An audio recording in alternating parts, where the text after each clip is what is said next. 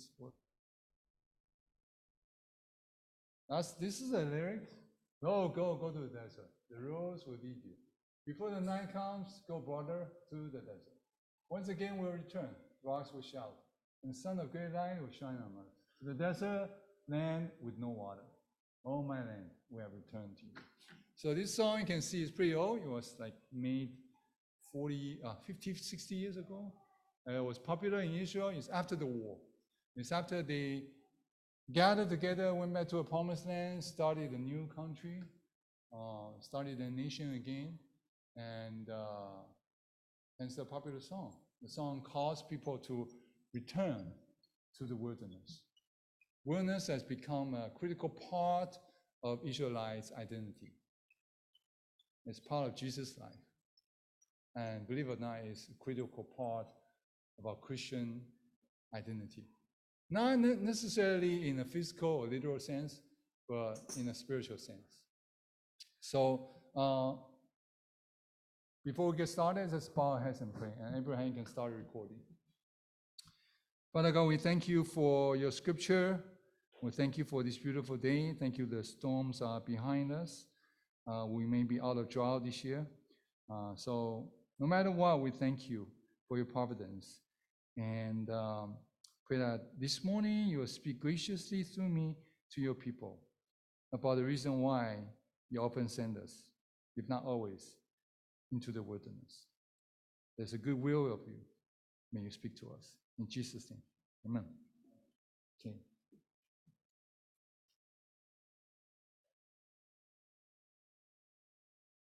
All right. Some recap from last time. If you remember, Jesus was baptized by a person who say, I'm not worthy to untie the shoelaces of Jesus. And Jesus was willing to humble himself to be baptized. So we know humility, true humility in biblical sense, is not self-deprecation. It's not belittling yourself. It's not about saying, looking down on yourself and saying all the bad things about yourself. That's not humility. That's lack of esteem. Oftentimes, proud people are the people who lack of self-esteem. The true humility is depending on God. We proclaim our need, our dependence on God, and we submit ourselves to him. We allow God to be our master, to be our Lord, to let him decide whatever comes in our life. And true humble person is a person who can take no from God and from people around him. A truly humble person is a person who respects boundaries, who respects people's no. And therefore, he sees himself properly. He sees himself in an appropriate position. And he will not overstep on people's boundaries. And he's quick to say sorry. Whenever he wrongs people, whenever he says something that's not true, he will apologize. He will say sorry. He's others-oriented. He pays attention to others. He's not self-centered. And he's willing to lower himself as his Lord Jesus, stooping down to accommodate other people, to serve other people. And that's a humble person. Okay, so that's a recap from last sermon. Today's sermon, again, a few verses. We're going to go very slow on Mark because I found Jesus fascinating.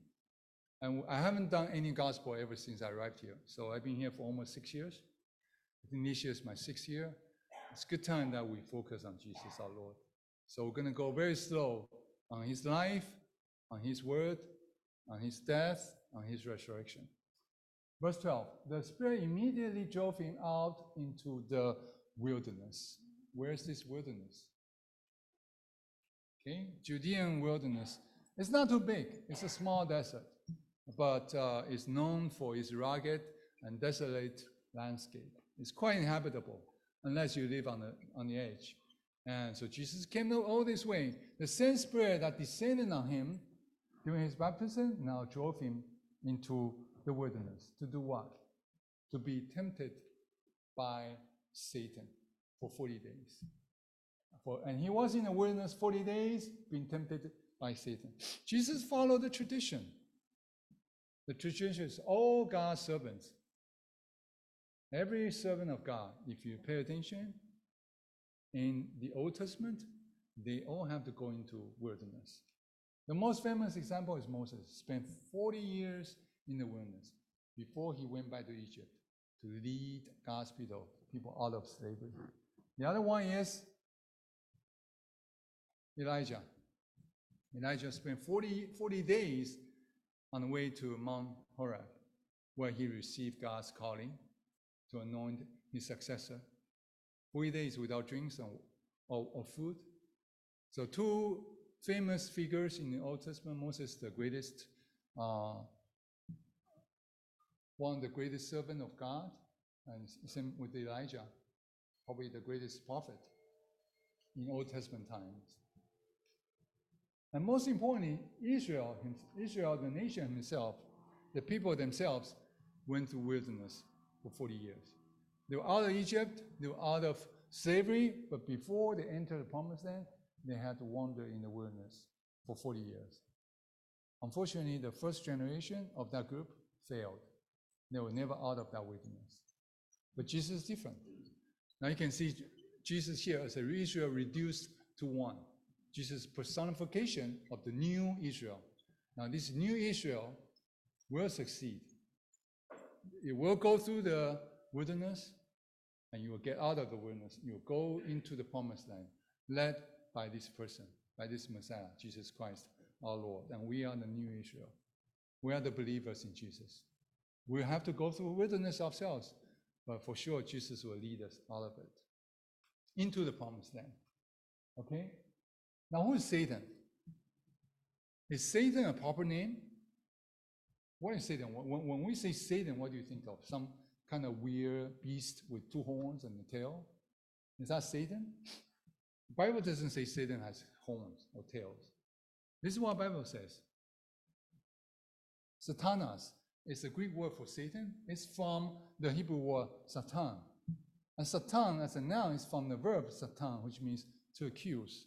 So Satan's main job and his main character is to accuse. He likes to accuse people. He's an accuser, he's a slanderer, he's an adversary. Right? So a couple of stories, a couple of recording about Satan in the Old Testament. First, we all know he accused Job, right? And he accused Job in front of God. He said, Job doesn't really love you. He loves you because you gives him all that he wants, all that he needs. So he accuses Job. And he also accuses priest Joshua, saying, he cannot be a priest. This is in the book of Zechariah. He cannot be a priest because his clothes, look at his clothes, so dirty. He's unqualified. And he slanders, Satan slanders. My most famous story at the beginning of creation, when he slanders God before Adam and Eve. Did God really say you cannot eat that? No, God doesn't want you to eat that. Because God knows if you eat that, you'll be like him. He drives a wedge before people and God. He casts doubts. He slanders God. He makes us wonder. He makes us suspect. Does God truly love me? Is God truly good to me? What's God's motive? Maybe God's there to set me up, to do something bad to me. That's Satan's job. That's his expertise. Now, he does that to Jesus in the wilderness. Now, the Gospel of Mark is quite unique. It doesn't give a lot of details. It's action-driven. So immediately Jesus does this, and immediately Jesus says this. So it's like action movie. Boom, boom, boom. Now, Matthew and Luke, they give more details about what happened in the desert. But here, Mark just wants us to know. Jesus was driven by the Spirit into the wilderness for 40 days, and he was tempted by Satan. And he was with the wild animals, and the angels were ministering to him. So some people relate animals to the paradise, hey, peace, harmony between people and animals, but it's probably not the sense here, because right after Mark mentioned Satan, he said about wild animals. So wild animals should be seen as, in a negative sense. They represent the dangers, the threats. Now, like us, if you go to the wilderness, we go to, Valley of Death Valley, or whatever natural places here, we have dangers, right? We have mountain lions here, we have coyotes, I don't know what Jesus was facing there, but those are threats. But same time, angels will minister to him. Jesus also enjoys the protection and providence from God through his angels. Verse 14. Now, after John was arrested, Jesus came into Galilee, proclaiming the gospel of God. So Jesus doesn't really go public until John is arrested. And Mark here doesn't tell us why. From other gospel, we know he was arrested by King Herod. So Jesus did not start his ministry in Jerusalem. He went to Galilee, his hometown. Well, where's Galilee? Let's take a look at Galilee. Where's Galilee? It's in the north. It's actually far away. It's a remote region. It's a place for new Jewish immigrants, Jewish settlers. It's away from the center, the political and religious center of Jerusalem. So Jerusalem in the book of Mark is casted in a very negative light. They're seen as the enemy. Was supposed to be people in Jerusalem, the high priests, the experts of law, the Pharisees, they are supposed to be people who know God the most. But it turns out they are the biggest adversaries, enemies of God, of Jesus. So Jesus' ministry prospered, not at the center, not at the most prosperous place, but on the fringe. From the beginning, Jesus is a marginal guy. He starts on the margin. And so are we. Christians sometimes have this deception, false idea that we should be at the center of the world. It's not the case. It was never the case in the beginning. Today, Christian is, in many cases, we are the marginal. Even here in the United States. And we have to know that. And God, that's how God exercises power. Sometimes it's not from the center, but from the margin. So he went to Galilee and he proclaimed the gospel of God. Gospel means good news from God, good news about God. And what's this good news? That Jesus said, the time is fulfilled and the kingdom of God is at hand. Repent and believe in the gospel. The kingdom of God now comes, has arrived. You probably heard this phrase, already but not yet. The kingdom of God has arrived with the arrival of Jesus. But you will not come in full until the second coming of Jesus. But it's already here, and it's growing, and it's near. Kingdom of God also means God's reign. For people who accept Jesus into their life, God is our King, and He reigns our life. And what we need to learn for our lifetime is to listen and obey to this King, the true creator of the universe and the Redeemer. Okay, and there's a response.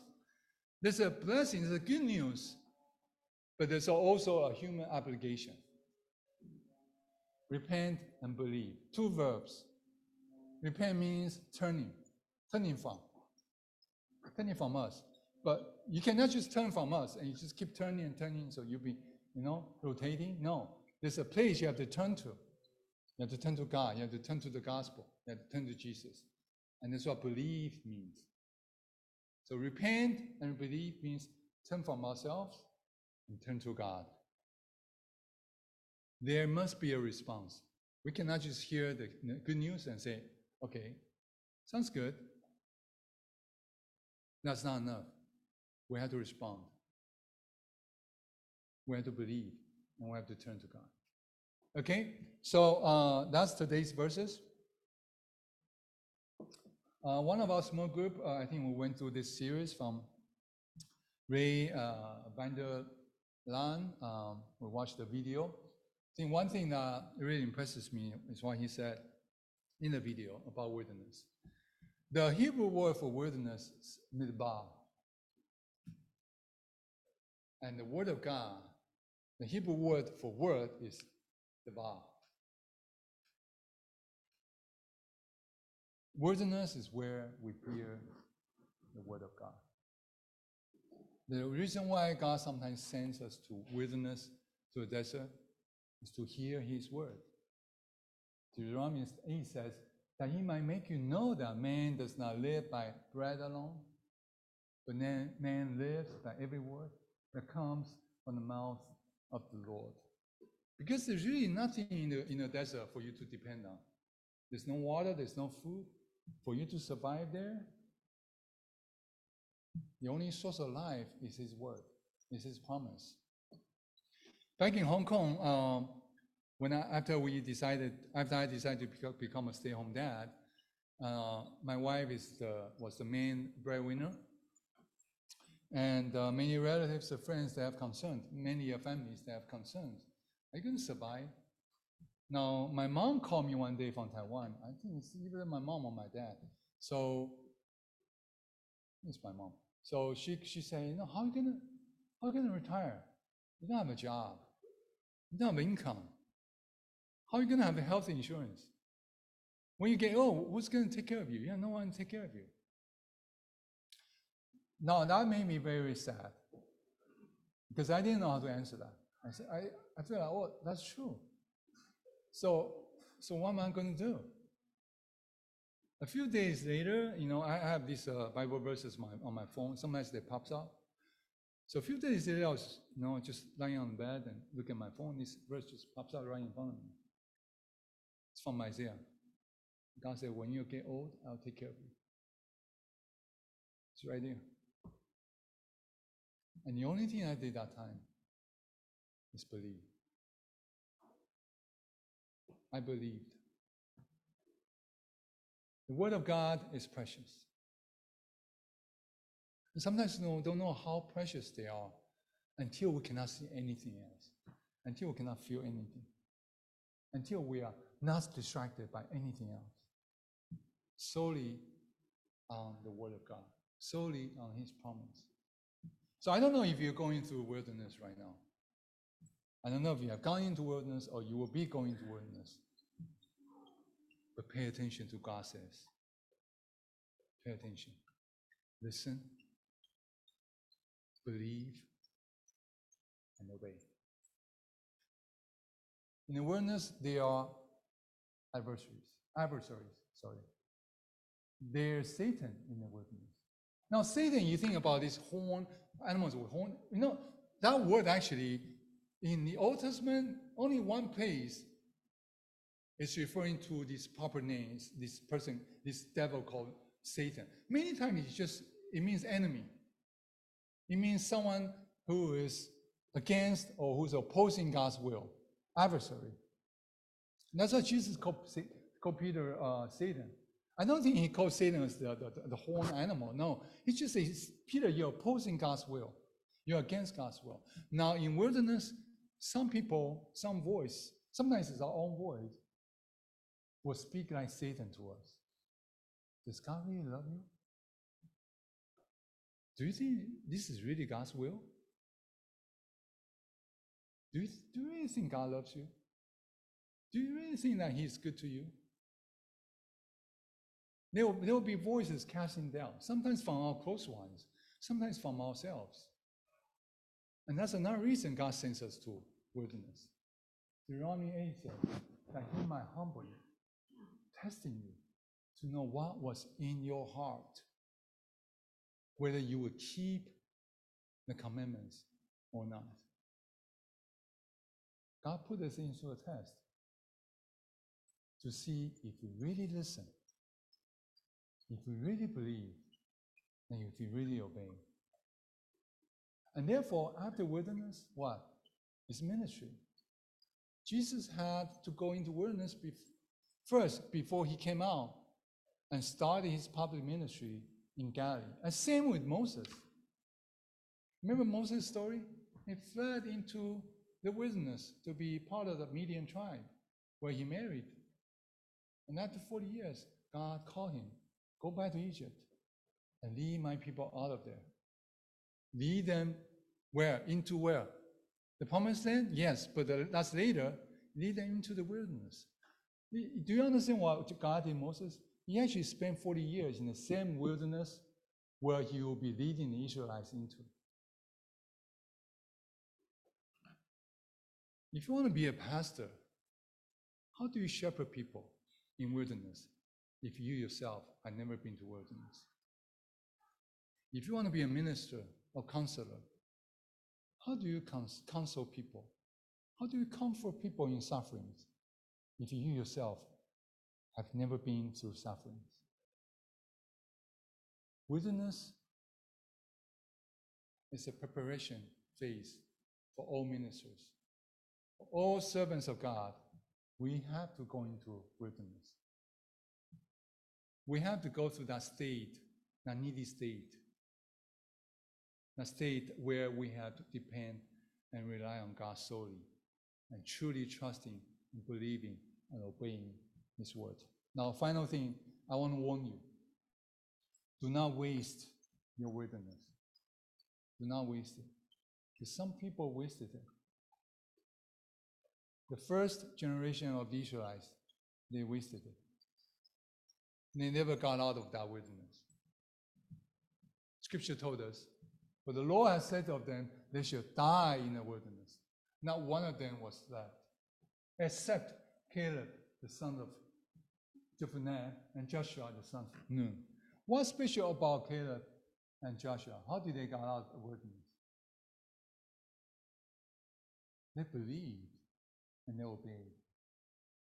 What happened to the first generation of Israelites? How come they just keep making circles in the wilderness? Because they always disobey. They always disobey. They don't listen. And they refuse to obey. That's why they waste their wilderness. They die in the wilderness. Are you a person of disobedience and rebellion? Do you know a sign? How do you find out you are a person of disobedience and rebellion? There's a clear sign for a person of disobedience and rebellion. Do you know what that sign is? What's the sign of the first generation of Israelites in the desert? When did they rebel? They came to the edge of the promised land. What did they do? Did they enter? No, they refused. Why did they refuse? They were afraid. A disobedient and rebellious person has many fears.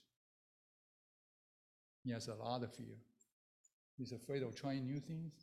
He's afraid of going to new places. He's afraid of meeting new people. Because what? Because he doesn't fear God.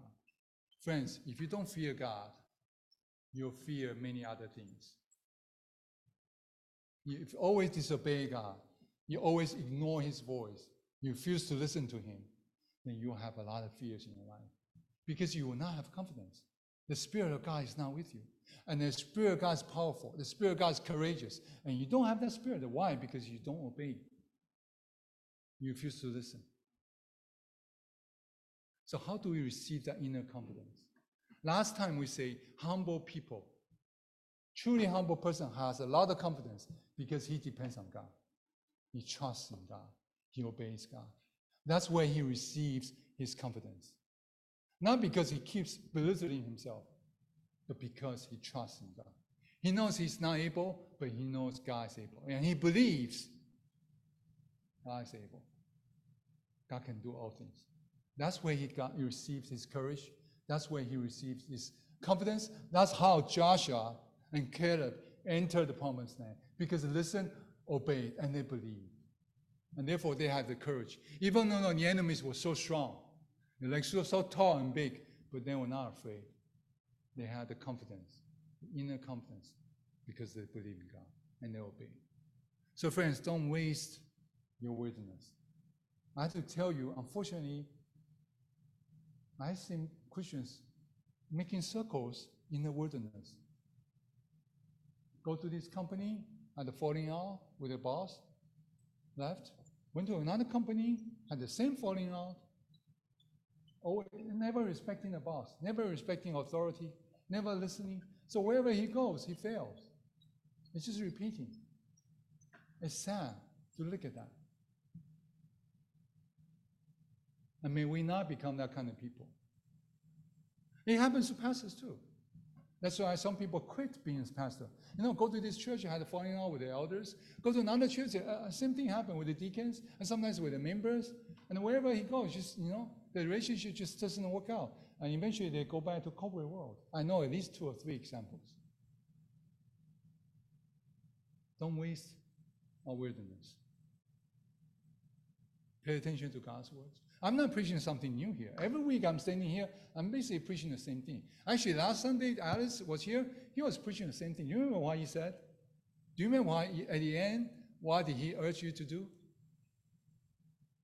He said, say yes to God. Say yes to God this week. Say yes. Obey. I'm preaching the same thing. There's nothing new from this pulpit.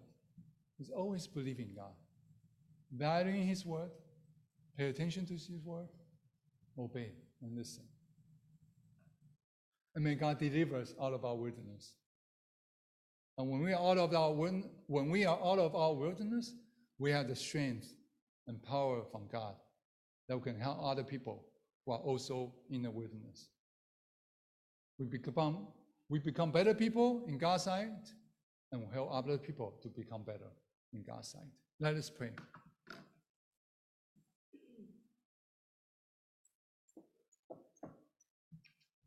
Father God, thank you for using the wilderness experience to equip us, to train us, to test us, but also to empower us, to bless us, to provide for us, to give us security. It's a precious experience. It's what Israelites were going through in the Old Testament. It's what Moses, Elijah, and Jesus went through. It's what some of us have gone through, and some of us are going through. It's precious. And we know you love us, and you do have good purposes for us. You're not sending us to wilderness to die.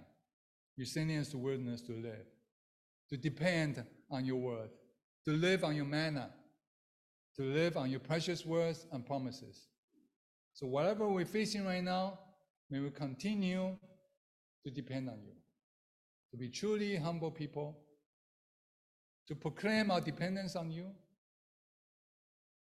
and to behave, to act humbly as you do, to lower ourselves to serve other people in our life. Help us to never ever waste our wilderness. May we learn from it. May we learn about you, love you more, know you more through the wilderness. Thank you, Lord. In your Son Jesus' precious name we pray. Amen.